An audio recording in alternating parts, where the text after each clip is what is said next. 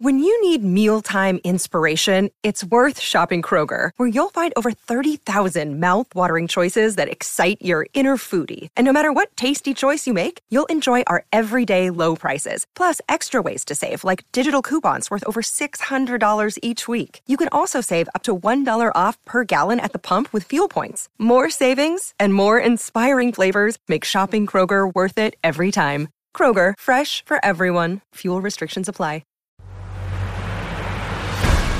Score, the podcast. The only show taking you inside the studios of the world's most celebrated composers and musicians. Coming to you this week from Studio City inside of Tina Guo's home studio. This is Score the Podcast. Studio Guo? This is Score the Podcast. I'm your host, Kenny Holmes, back with Robert Kraft. Yeah. He's been gloating around after a couple weeks ago his win and name that score. You know, it's funny how there's certain moments in your life you'll never forget. Was that one of them? The first time I won name Mark that score, Mothersbaugh winning in front of Mark Mothersbaugh. That was just a seminal kind of pivotal point for me. All right, well, I'm going to put you to the test Hit me. later on in the show. Good. That is coming up. We're also joined every week by, you hear him over there, our executive producer, Matt Schrader. Hey, Matt. We got a new drop today thanks to John Powell last week. Sounds like 5 pounds of cheese. Oh, it sure does sound like 5 pounds of cheese. Yeah, that, of course, is referencing our beautiful Name That Score. How dare he? Yeah, Sounds like 5 pounds of cheese. it sure does. That could be for anything, though. That's a great drop. Our guest today, as we mentioned, we're here inside her beautiful home studio, Grammy-nominated rock star cellist. You've seen her in the Hans Zimmer Live World Tour, which is now on Netflix. And she's featured in dozens of film scores, including Wonder Woman, Dunkirk, Sherlock Holmes, Inception, Iron Man 2, and she's also a nominee of the Brit Awards. Yeah, she's nominated for Female Artist of the Year by the 2018 Classic Brit Awards. Brit Awards. That celebrates the best of classical and crossover musicians for her most recent solo album, Game On. Yeah, which we're going to talk about, and she may even play a little bit for us. We have her. Yeah, we'll see if we can hook everything up here. Plus, we have another episode of Behind the Score. We're going to get to that in just a bit. And we're going to play Name That Score with Tina. Name That Score. What's the topic today, Matt? Let's see. What is this? It is movies with a strong female lead. So Ooh. all of these films have some A-list actress running the story, basically. Fantastic. Awesome. And And maybe we'll have... really iconic. Do you think that it's even possible that I could stretch my lead to I know 2? you're going with this. I don't know about that. Well, it's not going to be Robert. stretched because you lost to John Powell Yeah, last week. Oh, okay. darn. I predict Robert's going to get a bunch of these. Could Yes. be. You never know. I've been oh, practicing. I wanted to bring up, because in our second episode with Harry Gregson Williams, we talked about Spielberg having this secret roundtable meeting that was rumored to be about a Leonard Bernstein biopic. And, of course, now it's come out that it's officially happening, and it's going to be directed by and starring Bradley Cooper. Remarkable. And there's a whole list of Hollywood A-list producers involved as well. Steven Spielberg, Martin Scorsese,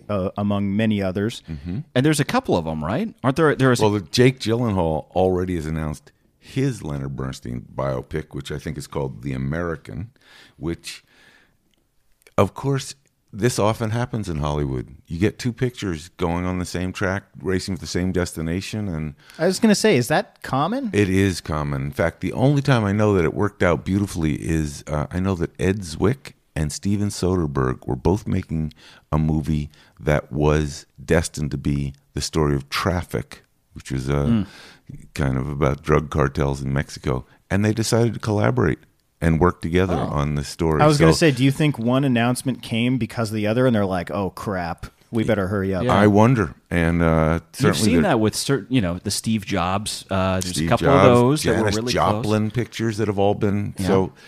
This is And a I know little there bit was of- some conversation about Edward Snowden, too. When all of that news came out, there were a couple studios that were pursuing that. I think one of them dropped out. But I think this makes, of course, sense that a lot of people would be interested because Leonard Bernstein is a truly fascinating and legendary character, both in music and in American culture and history. He was really pivotal. Can we break down? So part of this, these are you have interest from multiple studios here in making this film.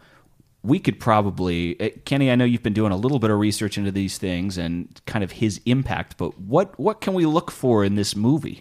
Well, he of course scored 2 huge legendary films. One he even got an Oscar nomination for On the Waterfront, and then he also wrote the Broadway musical, and then went on to do the film score for West Side Story. West Side Story, just a these are epic. I actually just saw, maybe a month ago, I saw a live orchestra to picture version of On the Waterfront out at Northridge, CSUN, and truly remarkable to hear that music, because for anybody that sees On the Waterfront, which was 1956, that was the release date of the film, you hear it, unmistakable precursor of the West Side Story score. He was very influenced by, first of all, the tritone. We talk about the Devil's Interval, and you can hear it. What is that? Can you define that for people that don't understand what that is? So the perfect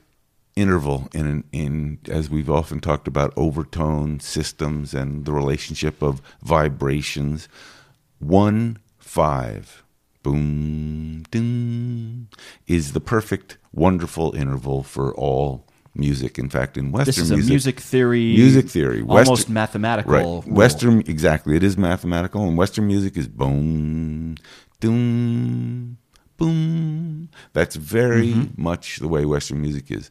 The most dissonant interval in Western music, and the interval that's mathematically the farthest apart, and is also often called the Devil's Interval because it is so dissonant. If you take just doom, unpleasant to doom, the ears, and you flat the fifth, the doom, doom, doom, doom, you can already hear that it's kind of scary gloomy music, and boom, doom, doom, doom. So beautifully in West Side Story, it's a big part. Boo doop, boo doo doop, boo doo boo doo doot doot doot doot doot. Yeah. Or Maria.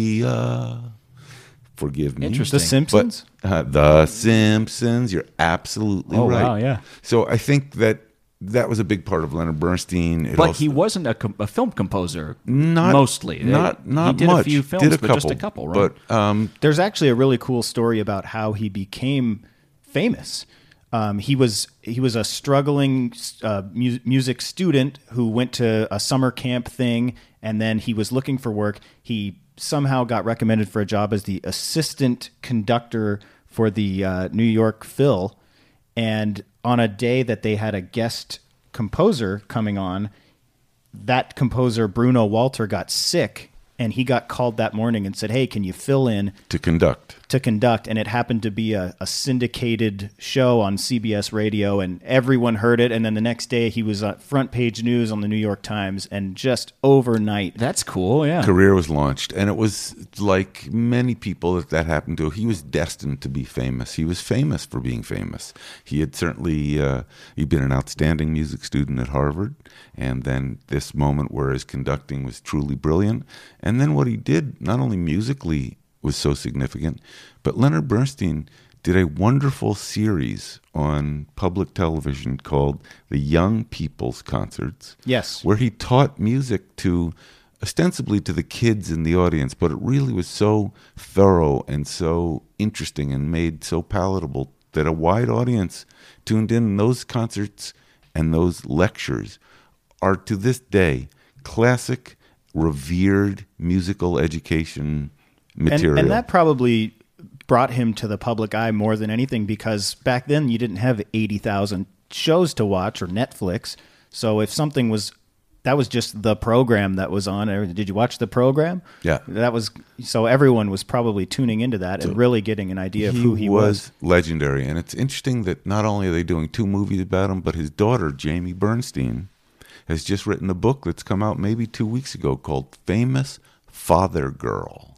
and it's the story of her father. And I'm looking forward to reading it because I'll bet she's involved in one of these films as well. Then, boy, and that's you've come So now back to one of the big topics, which is which one will the race family is on. bless? Right. Yeah, Yeah. the race is on. Yeah. and it's interesting because that was the first exposure for a lot of film composers, seeing somebody on TV or hearing them on the radio playing classical music, modern classical music, sometimes, or at least modern performances of classical music. So we've heard a lot of people that have mentioned his name, kind of in passing, as someone that was influential growing up. And of course, that's where John Williams, I think, first played piano on West Side Story. You're right. So there's a tie-in to Yeah. this industry, even though he's not purely a film composer.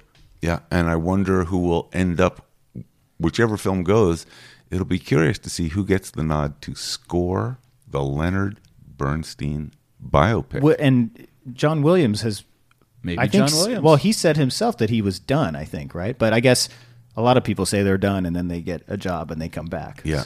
I mean, he'd be the perfect one. He really would. It'd be an American Be something legend. kind of poetic in there, too. Yeah, Yeah. an American legend saluting an American legend, and certainly after having played Well, those scores. speaking of scoring, we have had a lot of people make fun of our theme for Name Sounds That like 5 pounds of cheese. for Name That Score.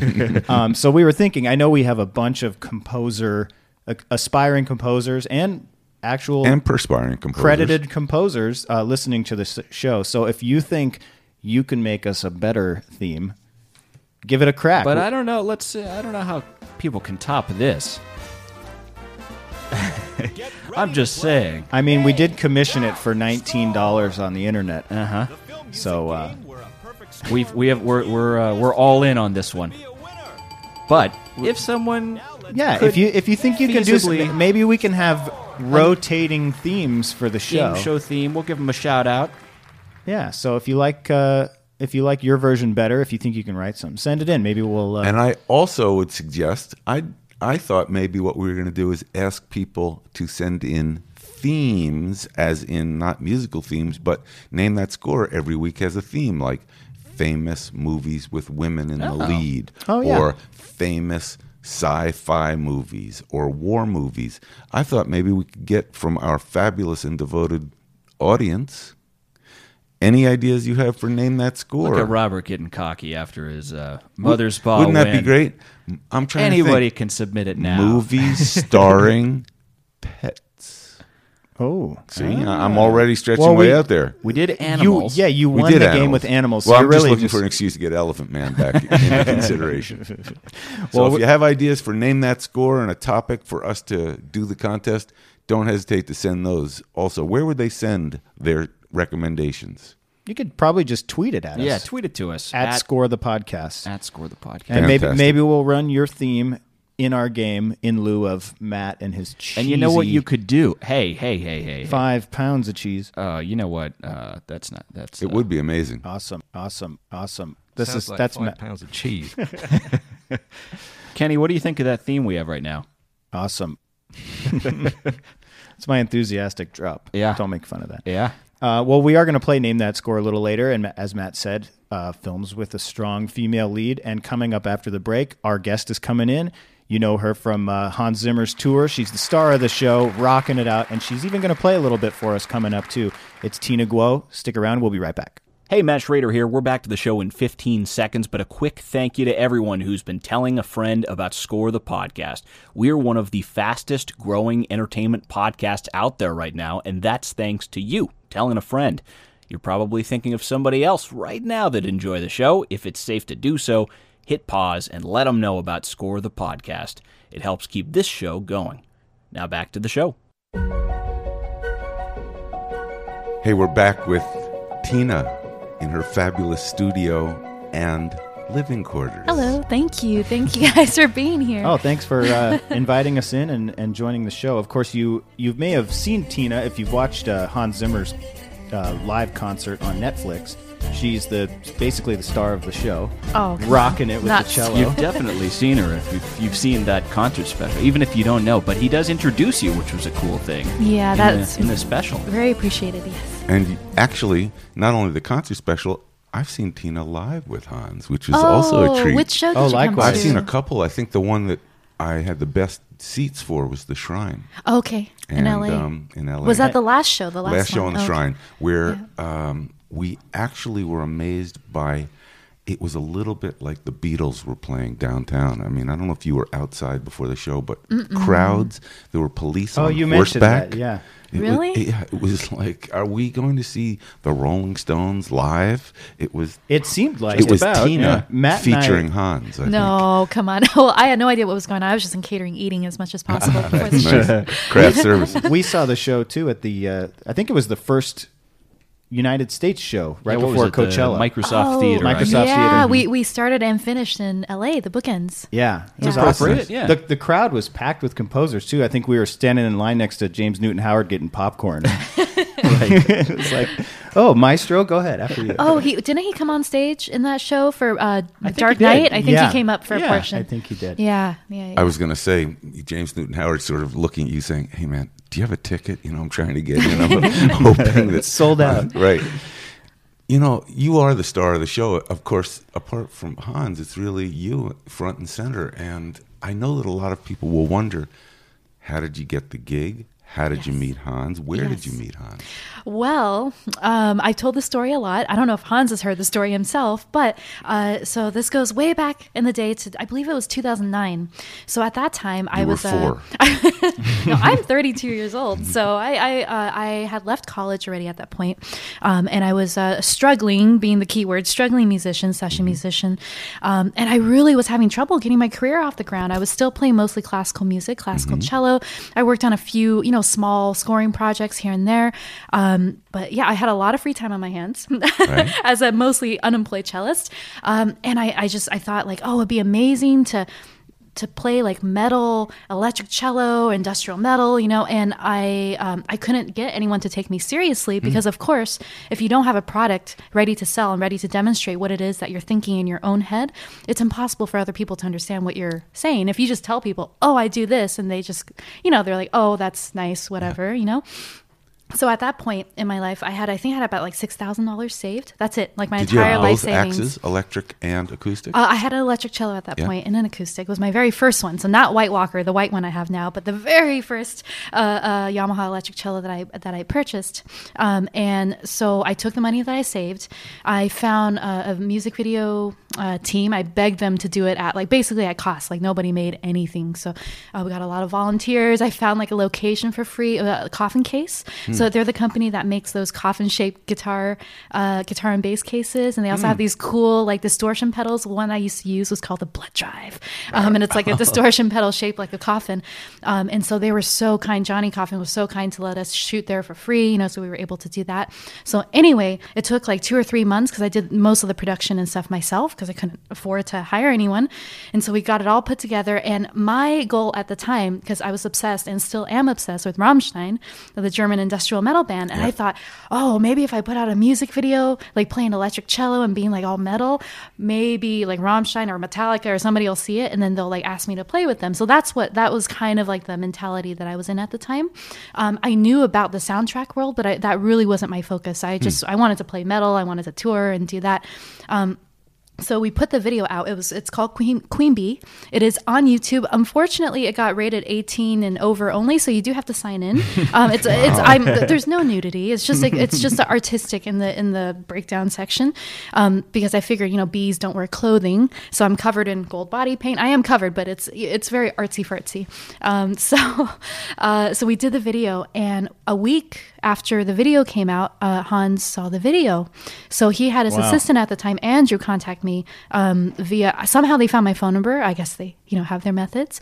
And he called and said, oh, we would like for you to come in to work on this project. I'm calling from Hans Zimmer's office. And Hans knows I love him very much, dearly. But at that time, I actually didn't know who he was because I wasn't, I was completely in my own world, like, metal and also classical music.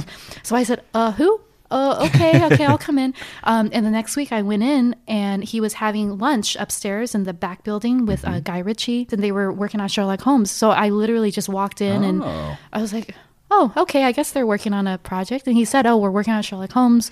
Would you be interested in recording cello solos? I'm like, oh my God, of course.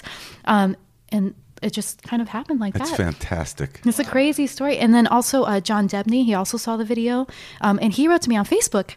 He's like, "Hi, I'm John Debney. I'm working on Iron Man 2. I saw your video. Do you want to do that? Because it's kind of like electric guitar, but different. Do you want to record for Iron Man 2? And of course, I was incredibly grateful because honestly, after shooting that video, I had spent every penny that I had. So I didn't even know how I was going to pay for food or rent for the next month. So thankfully I was rescued, a couple weeks later, suddenly getting these jobs working like in soundtracks. And so it really was unexpected. Sounds like it paid off. It did. And it's wonderful story. Yeah, That's really cool. It was really crazy. It was just like, oh, oops. Okay. It just goes to show you how powerful the internet can be. It is interesting. Do you remember, Kenny, when we interviewed Hans for the documentary, he was talking about how sometimes he and his various composers that are over at Remote Control would sometimes get caught up just going through YouTube videos. Or how about when we were at Quincy Jones' house, when we talked to him, we spent, I think, an hour and a half after the interview. He's like, "Check out this guy. I'm scouting him. He's this amazing musician from China, and we're gonna." Yeah. And I've got 2 words for you: Jordan Bieber. Justin Bieber. Jordan Bieber is the guy that became Justin Bieber. But that's true. Didn't Usher find Justin Bieber? Yeah. Usher and Scooter Braun. It's crazy, the new world for all of this stuff. Definitely. It's an amazing opportunity, I think. We're going it's to a have great Jordan time. Bieber on in a little while. Our next guest next week. We have a little treat coming up after the break. This is going to be our first live musician performance. Okay. Tina's got the White Walker. Is that what you said? Yes, his name is White Walker. He's my electric cello. White Walker is here. Tina's going to shred a little bit for us, and we're going to talk about her album Game On right after the break. But first, Behind the Score. Behind the Score, the inside stories from Hollywood's greatest filmmakers and composers. One of the things unique to big cities, and Los Angeles in particular, is the use of billboards to advertise upcoming movies. On any given day, you might see 25 billboards for different films and TV shows. While driving from the Valley, where the Universal, Disney, and Warner Brothers studio lots are, to Culver City and Sony Pictures, or Century City and Fox Studios. It's an industry town, which means, unlike other cities, it makes a lot of sense to advertise on good old-fashioned billboards. It can be kind of disconcerting. That's composer Trevor Rabin, known for his scores to Remember the Titans, Con Air, and Enemy of the State. The billboards are sometimes up before you've literally before you've started writing the music. And not only are they up, but the release date is there. You spend about a day or two panicking more and thinking that you're never going to get it done. Composer Lorne Balfe of The Crown and this summer's upcoming blockbuster Mission Impossible Fallout says sometimes the easiest thing to do is not look at the billboards. So you're stuck inside, and then when you do go out, it's probably to get on the plane to go to London, and then you see the commercial. I think 10 years ago I used to panic and worry about deadlines, the whole structure of things, and now I don't, because if I do, I'm not focusing on music. Blocking out billboards, a strategy Rabin's used too. You do see the billboards up, certainly before you finish doing the film, and with a release date there, and you drive past it thinking, I don't want to look at that billboard because I'm just about to go home to start writing the music. It is kind of exciting when you see billboards and things are becoming real. Composer Bear McCreary of The Walking Dead, Outlander, 10 Cloverfield Lane, and The Cloverfield Paradox says he prefers to be finished scoring by the time the ad campaigns begin. Sometimes it's the inverse, where I'll be pencils down on a show, and then like 3 or 4 months later, it's announced. And then you see a first billboard and people go, dude, have you heard about this show, Black Sails? It's like pirates, that's cool. And I'm like, yeah, it's gonna be cool. I not only did it, I finished it already. And I've just been waiting for people to know what it is. Like, it's actually kind of exciting for me. Like, people are gonna get to hear it. We're almost at the point where it becomes real. For more stories behind the score, read Score, The Interviews, based on the international hit film Score, a film music documentary featuring raw insight from Hans Zimmer, James Cameron, Quincy Jones, Randy Newman, Trent Reznor, and many more. Score, The Interviews, available now at score-movie.com.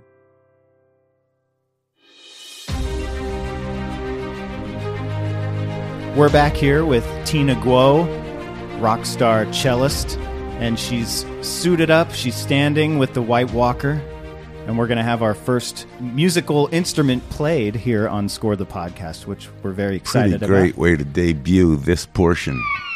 Oh, I love that. It's so nice. Record all of these. We can have little drops now. Yeah. Dramatic transitions in the show. Beautiful. Tina, you did this album called Game On, which features classic video games. Were you a gamer?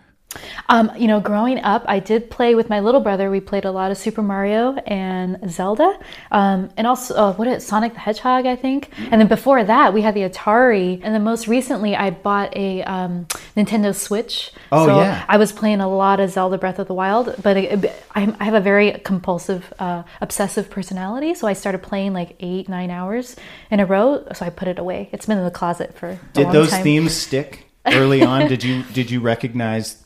Because you said you weren't into the film music thing, but did the video game... Yeah, I think some of like like Super Mario, everybody probably, or like Tetris. It's a very, very universal themes. And so I thought for this album it'd be interesting to do, of course, like more my own versions of it. And so it was orchestrated for a full symphony, choir, and a metal band all mushed together. And then some of the tracks also feature some more exotic instruments, a couple of guest singers. And so it was really, really super fun actually to turn some of the more simple themes like Tetris, which I believe is the closing piece on the album.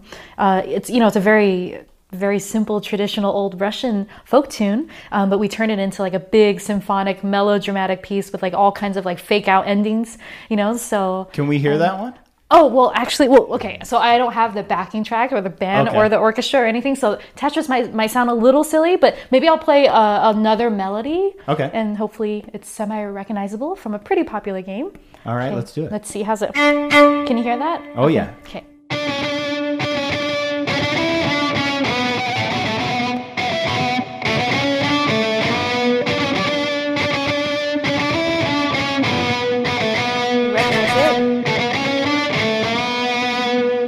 I don't. No? But I'm sure our audience will. It sounds so cinematic to me, too. Okay, that was Skyrim. Skyrim. I've never played Skyrim, so there you have it. It's okay. I'm more of an old school gamer. Do you have something old school? Yes. Okay, so this is from a Game Boy version of this particular game, so like an old. Yes. Okay. Now we're talking. And this might be a little, I don't know, it might be difficult right here.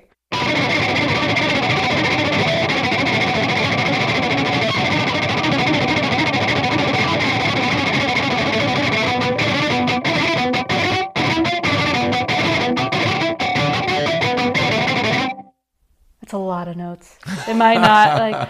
It's fantastic. Okay, here's the animated for the same series.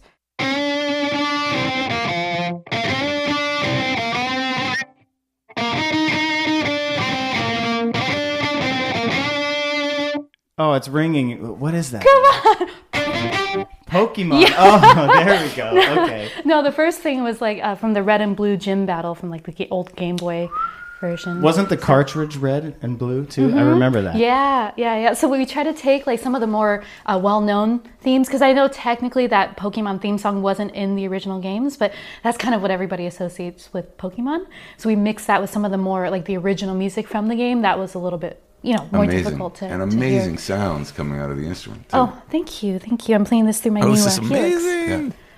Yeah. That's Robert. Is it fun for you to play these things? Because with video games, everyone connects to their childhood in some fashion. Yeah, definitely. When you do like a concert, is there a different feel, do you think, for when people are kind of thinking back? Is it? I think so. hopefully it does make people nostalgic and in a good way. And like for me, definitely Zelda, I think, is probably the most, because every time you turn on the game, or my brother was always playing Zelda on the Super Nintendo, so that was definitely. Can you do Zelda? Sure. Let me see. I usually play this on the acoustic, but here's the main thing.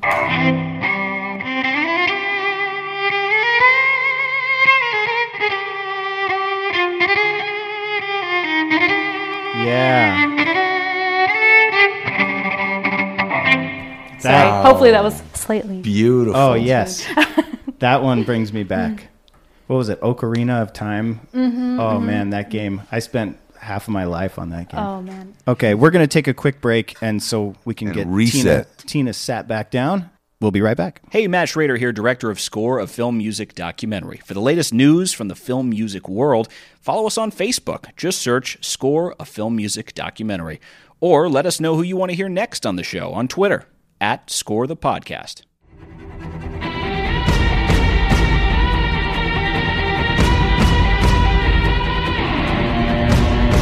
Welcome back to Score the Podcast. We're here with Tina Guo, Grammy-nominated rock star cellist. You hear her playing the Wonder Woman theme there. Badass Wonder From Woman. her viral YouTube rockin' video, if you haven't seen that yet. That's like its own film. Oh, thank you. So we had a little unorthodox approach to our show because Tina just rocked it out for us in that last block. Thank you for doing that. But we are now seated back down. I wanted to ask you, you mentioned a little earlier that you started playing piano at a young age, and then you went to violin, and then the cello. What was it about the cello that you were like, this is my axe, this is where I'm going? Well, actually, so I started on piano first because all good Chinese children play piano. So that was kind of a given starting at age 3. And then when I moved to America, my mom is a violinist. So I started the violin at age 6, but I was stuck on Twinkle, Twinkle, Little Star for literally almost a year. There was something awkward about it. I just it wasn't natural for my body. So I really struggled. I practiced. I couldn't play it in tune. And then my dad was like, you know what, maybe she should play the cello. And the cello, I actually progressed really quickly. We started on the Suzuki methods, and usually the standard way to do it is you do like one book per year, and I got through all 10 in the first, I think, like 6 months or something. Wow. So it was, I think there are certain instruments and certain things that people are just naturally a little bit more, I don't know, something about just it. Just the way you hold it, maybe, or just the comfort? Yeah, maybe. Like for me, it was just, violin just felt awkward for my body, having like your neck tilted. Well, I guess now I have my neck tilted to the other side, but just the positioning was a little bit awkward for me, and it felt more comfortable. Is there a 3/4 size cello? Yes, I started on a baby cello. I think it might have been a quarter size or something, itsy bitsy, So yeah, there's cellos for every size. It's never too early to start. It's so nice. You mentioned that before you started improvising, you had actually written and composed, and now you're getting the opportunity to work with Hans Zimmer, John Debney. Have you thought about film scoring? Have you been approached to score a film? Yes, actually. So recently, it was actually the very first film that I scored myself. It's a small film. It's about an hour and a half long. Indie project, a thriller that I just finished scoring last month. It hasn't come out yet. Ooh. Yeah, and then prior to that, I did have some additional composing credits on some like Sci-Fi Channel movies and projects like that. Some trailers, trailer music, and then I think the most recent scoring project was for Bentley. So I signed a partnership with them as an official brand partner, and I wrote the music for the 2018 Bentayga Hybrid, which is their new SUV. It's a hybrid SUV. It's not yet available. It comes out this fall. So for the launch video, which debuted at the auto show, the Geneva Motor Show in Switzerland a couple months ago. Yeah, and I was actually there. I was able to, because we just randomly happened to be on tour at that time, and the one day off was the day of the the presentation by Bentley. I'm like, what are the chances? So I did that, and that was a lot of fun. And I also have some other projects in the works, which unfortunately, as we all know, I can't talk about it yet. But definitely, because composing is something I've always just done, for fun. And then being given the opportunities, and I never really, really pursued it. Kind of like the accidental, You have happy accidents. Yeah. I just write music, and then so brands and people have started to ask, "Hey, do you happen to write music?" I'm like, "Yeah, I do. They're like, "Do you want to score this project?" Sure, why not? Let's do it. Oh, that's cool. Can you share the name of the thriller? No, I don't want to. Yeah, not yet. I think it's just when these things. Robert, you know how this works. It's okay. When these projects come out, I'm very active on social media. So the second anything is allowed to be announced, it'll be. I'm curious about one other thing before we move forward, which is you mentioned your band. Yes. Is there an actual band that Is it signed? Is it unsigned? Is it Well, performing as a band? Yeah, well, I'm signed to Sony. I signed with them last year or a year and a half ago. So Game On was actually my 10th album, but the first album on a label. So before that, I had my own label and I self-released and did everything myself. Right. But the band, no, I've been playing, the current guys that I play with, I've been friends with them for like a decade. You know, I'm a big believer in like loyalty and working with the same people. And so they used to play with me, you know, years and years ago for like $100 or even less sometimes, little club shows. And so it's really amazing to be able to do bigger shows now and to like, you know, have them come along. But they are, I do hire them, you know, so, and I've tried, actually, I think I've had 4 or 5 bands in the past. And it's different for everyone, but for me, I think because I have for myself, a very clear vision of what I want to do. Some might call it bossy, but others might just say, I just have a clear vision. And sometimes I've found it very difficult when you have multiple people fighting over, you know, artistic ideas, musical ideas, you know, what you want to wear in the videos. And it just became this roundabout, you know, fights over things that shouldn't be. I felt like it was a waste of time. And I find that this way of working, I can collaborate with other musicians, you know, on a one-off basis or on projects and whatnot. But I still retain control over my artistic vision. Yeah, and creative it works better differences. That way. You might be introduced to that a little bit more as you get into the film score. Oh no! Well, since we've already taken our break, I think we can just jump right into this. Tina, we play a game. And I hope you studied. There's no way to study. I did not. But it's sweeping the nation. It's sweeping the world. It's called Name That Score. Let's do it, Matt. Get ready to play Name That Score! The film music game where a perfect score means you, yes you, could be a winner. Now let's play Name That Score! Tina's a little freaked out. My hands are sweating right now. I'm so scared. Oh no! So these are all scores from movies that feature a strong female lead. Most of them from the last 20 years, 30 years or so. Fairly famous movies.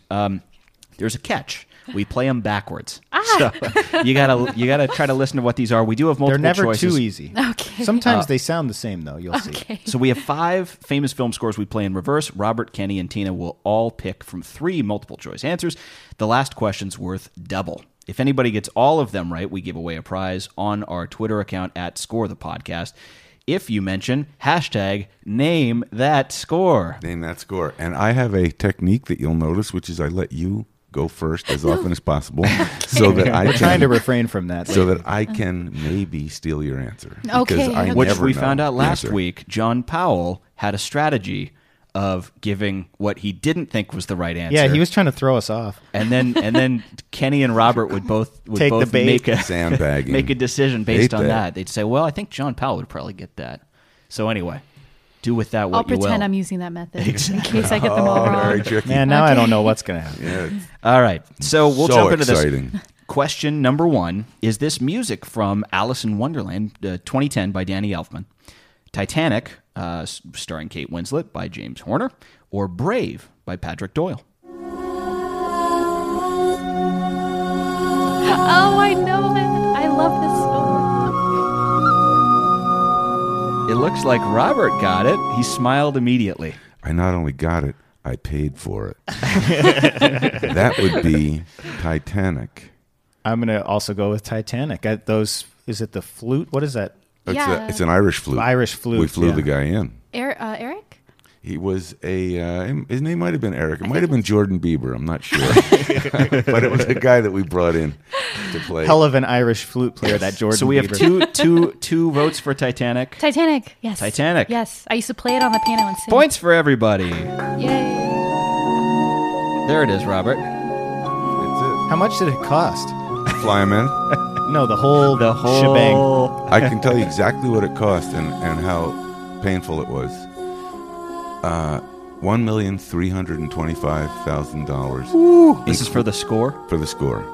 And you'd say... Iceberg right ahead. Right. You'd say, wow, that's a lot. That score probably should have cost double that. Mm-hmm. But we did lots of things to cut corners. Yeah, it did okay, that score. Yeah. Amazing. It made Love it. $50 million. So There that you was go. a good one. It's a good investment. Yeah. So everybody's perfect after one. We're moving on to question number 2. Is this music from? We have 3 Best Picture winners for this one. Fargo, starring Frances McDormand, by Carter Burwell. Out of Africa with Meryl Streep by John Barry, and $1 Million Baby, Hilary Swank, scored by. Do you know who scored that, Robert? Lenny Niehaus. Clint Eastwood is Clint the one Eastwood. who's credited. Clint works with Lenny and Jordan Bieber. And Jordan Bieber. So it was a toss-up as to whether Lenny actually wrote it or Clint did, but we'll go, okay. All right, so we got 3, Fargo, Out of Africa, and $1 Million Baby. Here we go.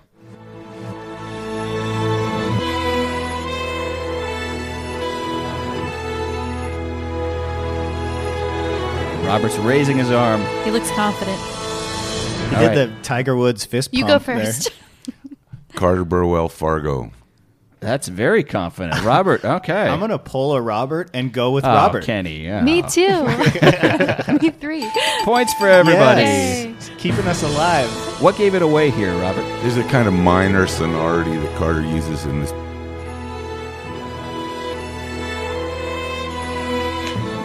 Kind of a modal thing. Kind of a Robert's feeling it. That's kind of sure. a Bieberish thing to me. All right. Points for everybody on that Good. one. Well done, Robert Kraft. You wish Taking we charge had been for rolling once. on that little dance. He just won did, one the little time. Shoulder It shuffle. was very Love being emotional. confident. He was feeling it. Yeah. All right, moving on. Question number 3. Everybody's perfect so far. Gets a little bit harder here. Is this music from The Hunger Games, which starred Jennifer Lawrence, by James Newton Howard, Mulan by Jerry Goldsmith, the animated film, or Moulin Rouge, Nicole Kidman, by Craig Armstrong on that film?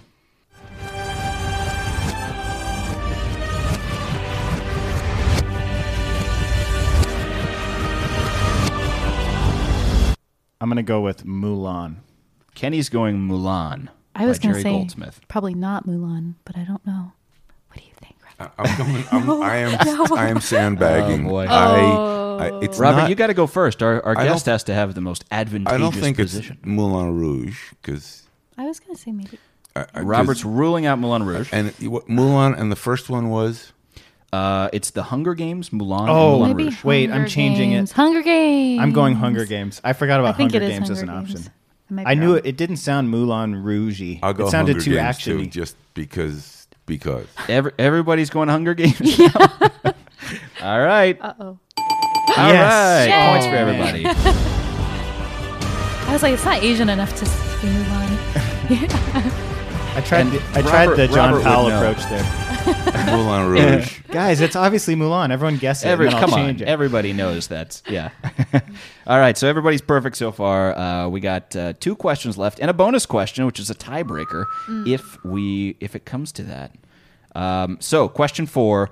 These are some kick-ass movies here. Mad Max Fury Road with Charlize Theron. Tom Holkenborg, a.k.a. Junkie XL, on that score. Wonder Woman, Gal Gadot, also Tom Holkenborg, Junkie XL. This is from Batman v Superman. And then Tina Guo. And Tina Guo. Don't forget Hans. And Hans. And Hans. There's so many names. And Kill Bill, Uma Thurman, by RZA and Robert Rodriguez. RZA. The RZA. That's the RZA, Matt. Come on, get your hip hop. The RZA. The RZA. Oh, come on. That's a real short clip. I know the cue. I think it's Pokemon now. Nice. Sounds like. Is it the red or the blue one? Tina? You're going. You're feeling confident with that. I think that might be me backwards. So it's Wonder Woman. I'm gonna go with Wonder Woman. What do you think, Robert? Kind of Kill Bill meets Mad Max. I'm feeling Mad Wonder Max, Woman. huh? Oh, all right. Yep. Points for everybody. 1, 2, 3. What is it? 5 or 7? It's in 7. 7. I was going to say I didn't get all the way to the 7 because it's a short cue. Yeah. Talking to the mic. That yeah. was Robert not talking to the mic, us signaling him, and then blowing out your speaker. That's Sorry right. about that. Thank you. Our last question now, our last regular question anyway, and then we have a bonus if we need it.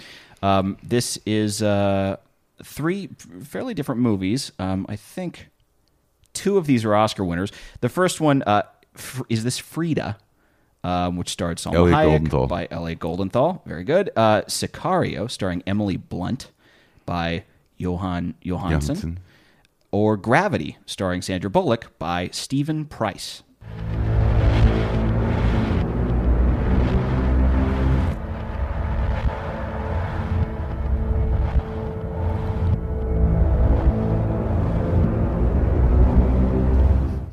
Robert is so pumped right now. He has his thumb up in the air. He's This is dancing this around. is the way, like at the poker table where I try and give you guys a tell, like I know what I'm doing, so I would get you to kind of stumble forward. I'm going to go Gravity.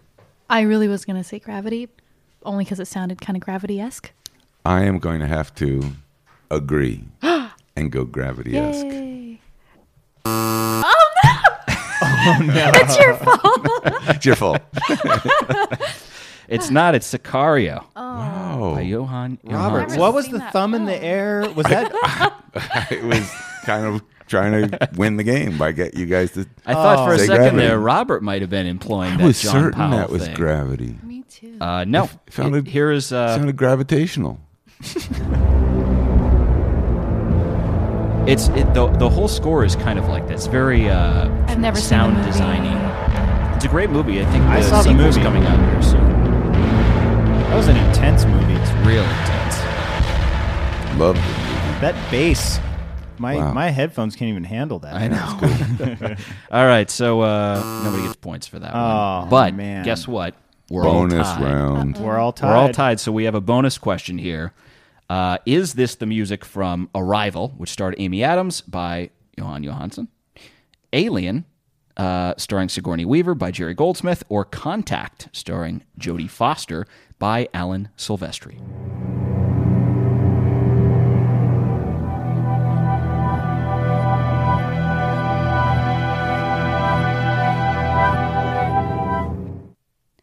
I'm stressed. Arrival, Alien, and Contact. I'm stressed out right now. Robert, I don't believe anything you're doing anymore, by the way. I'm just trying to deflect.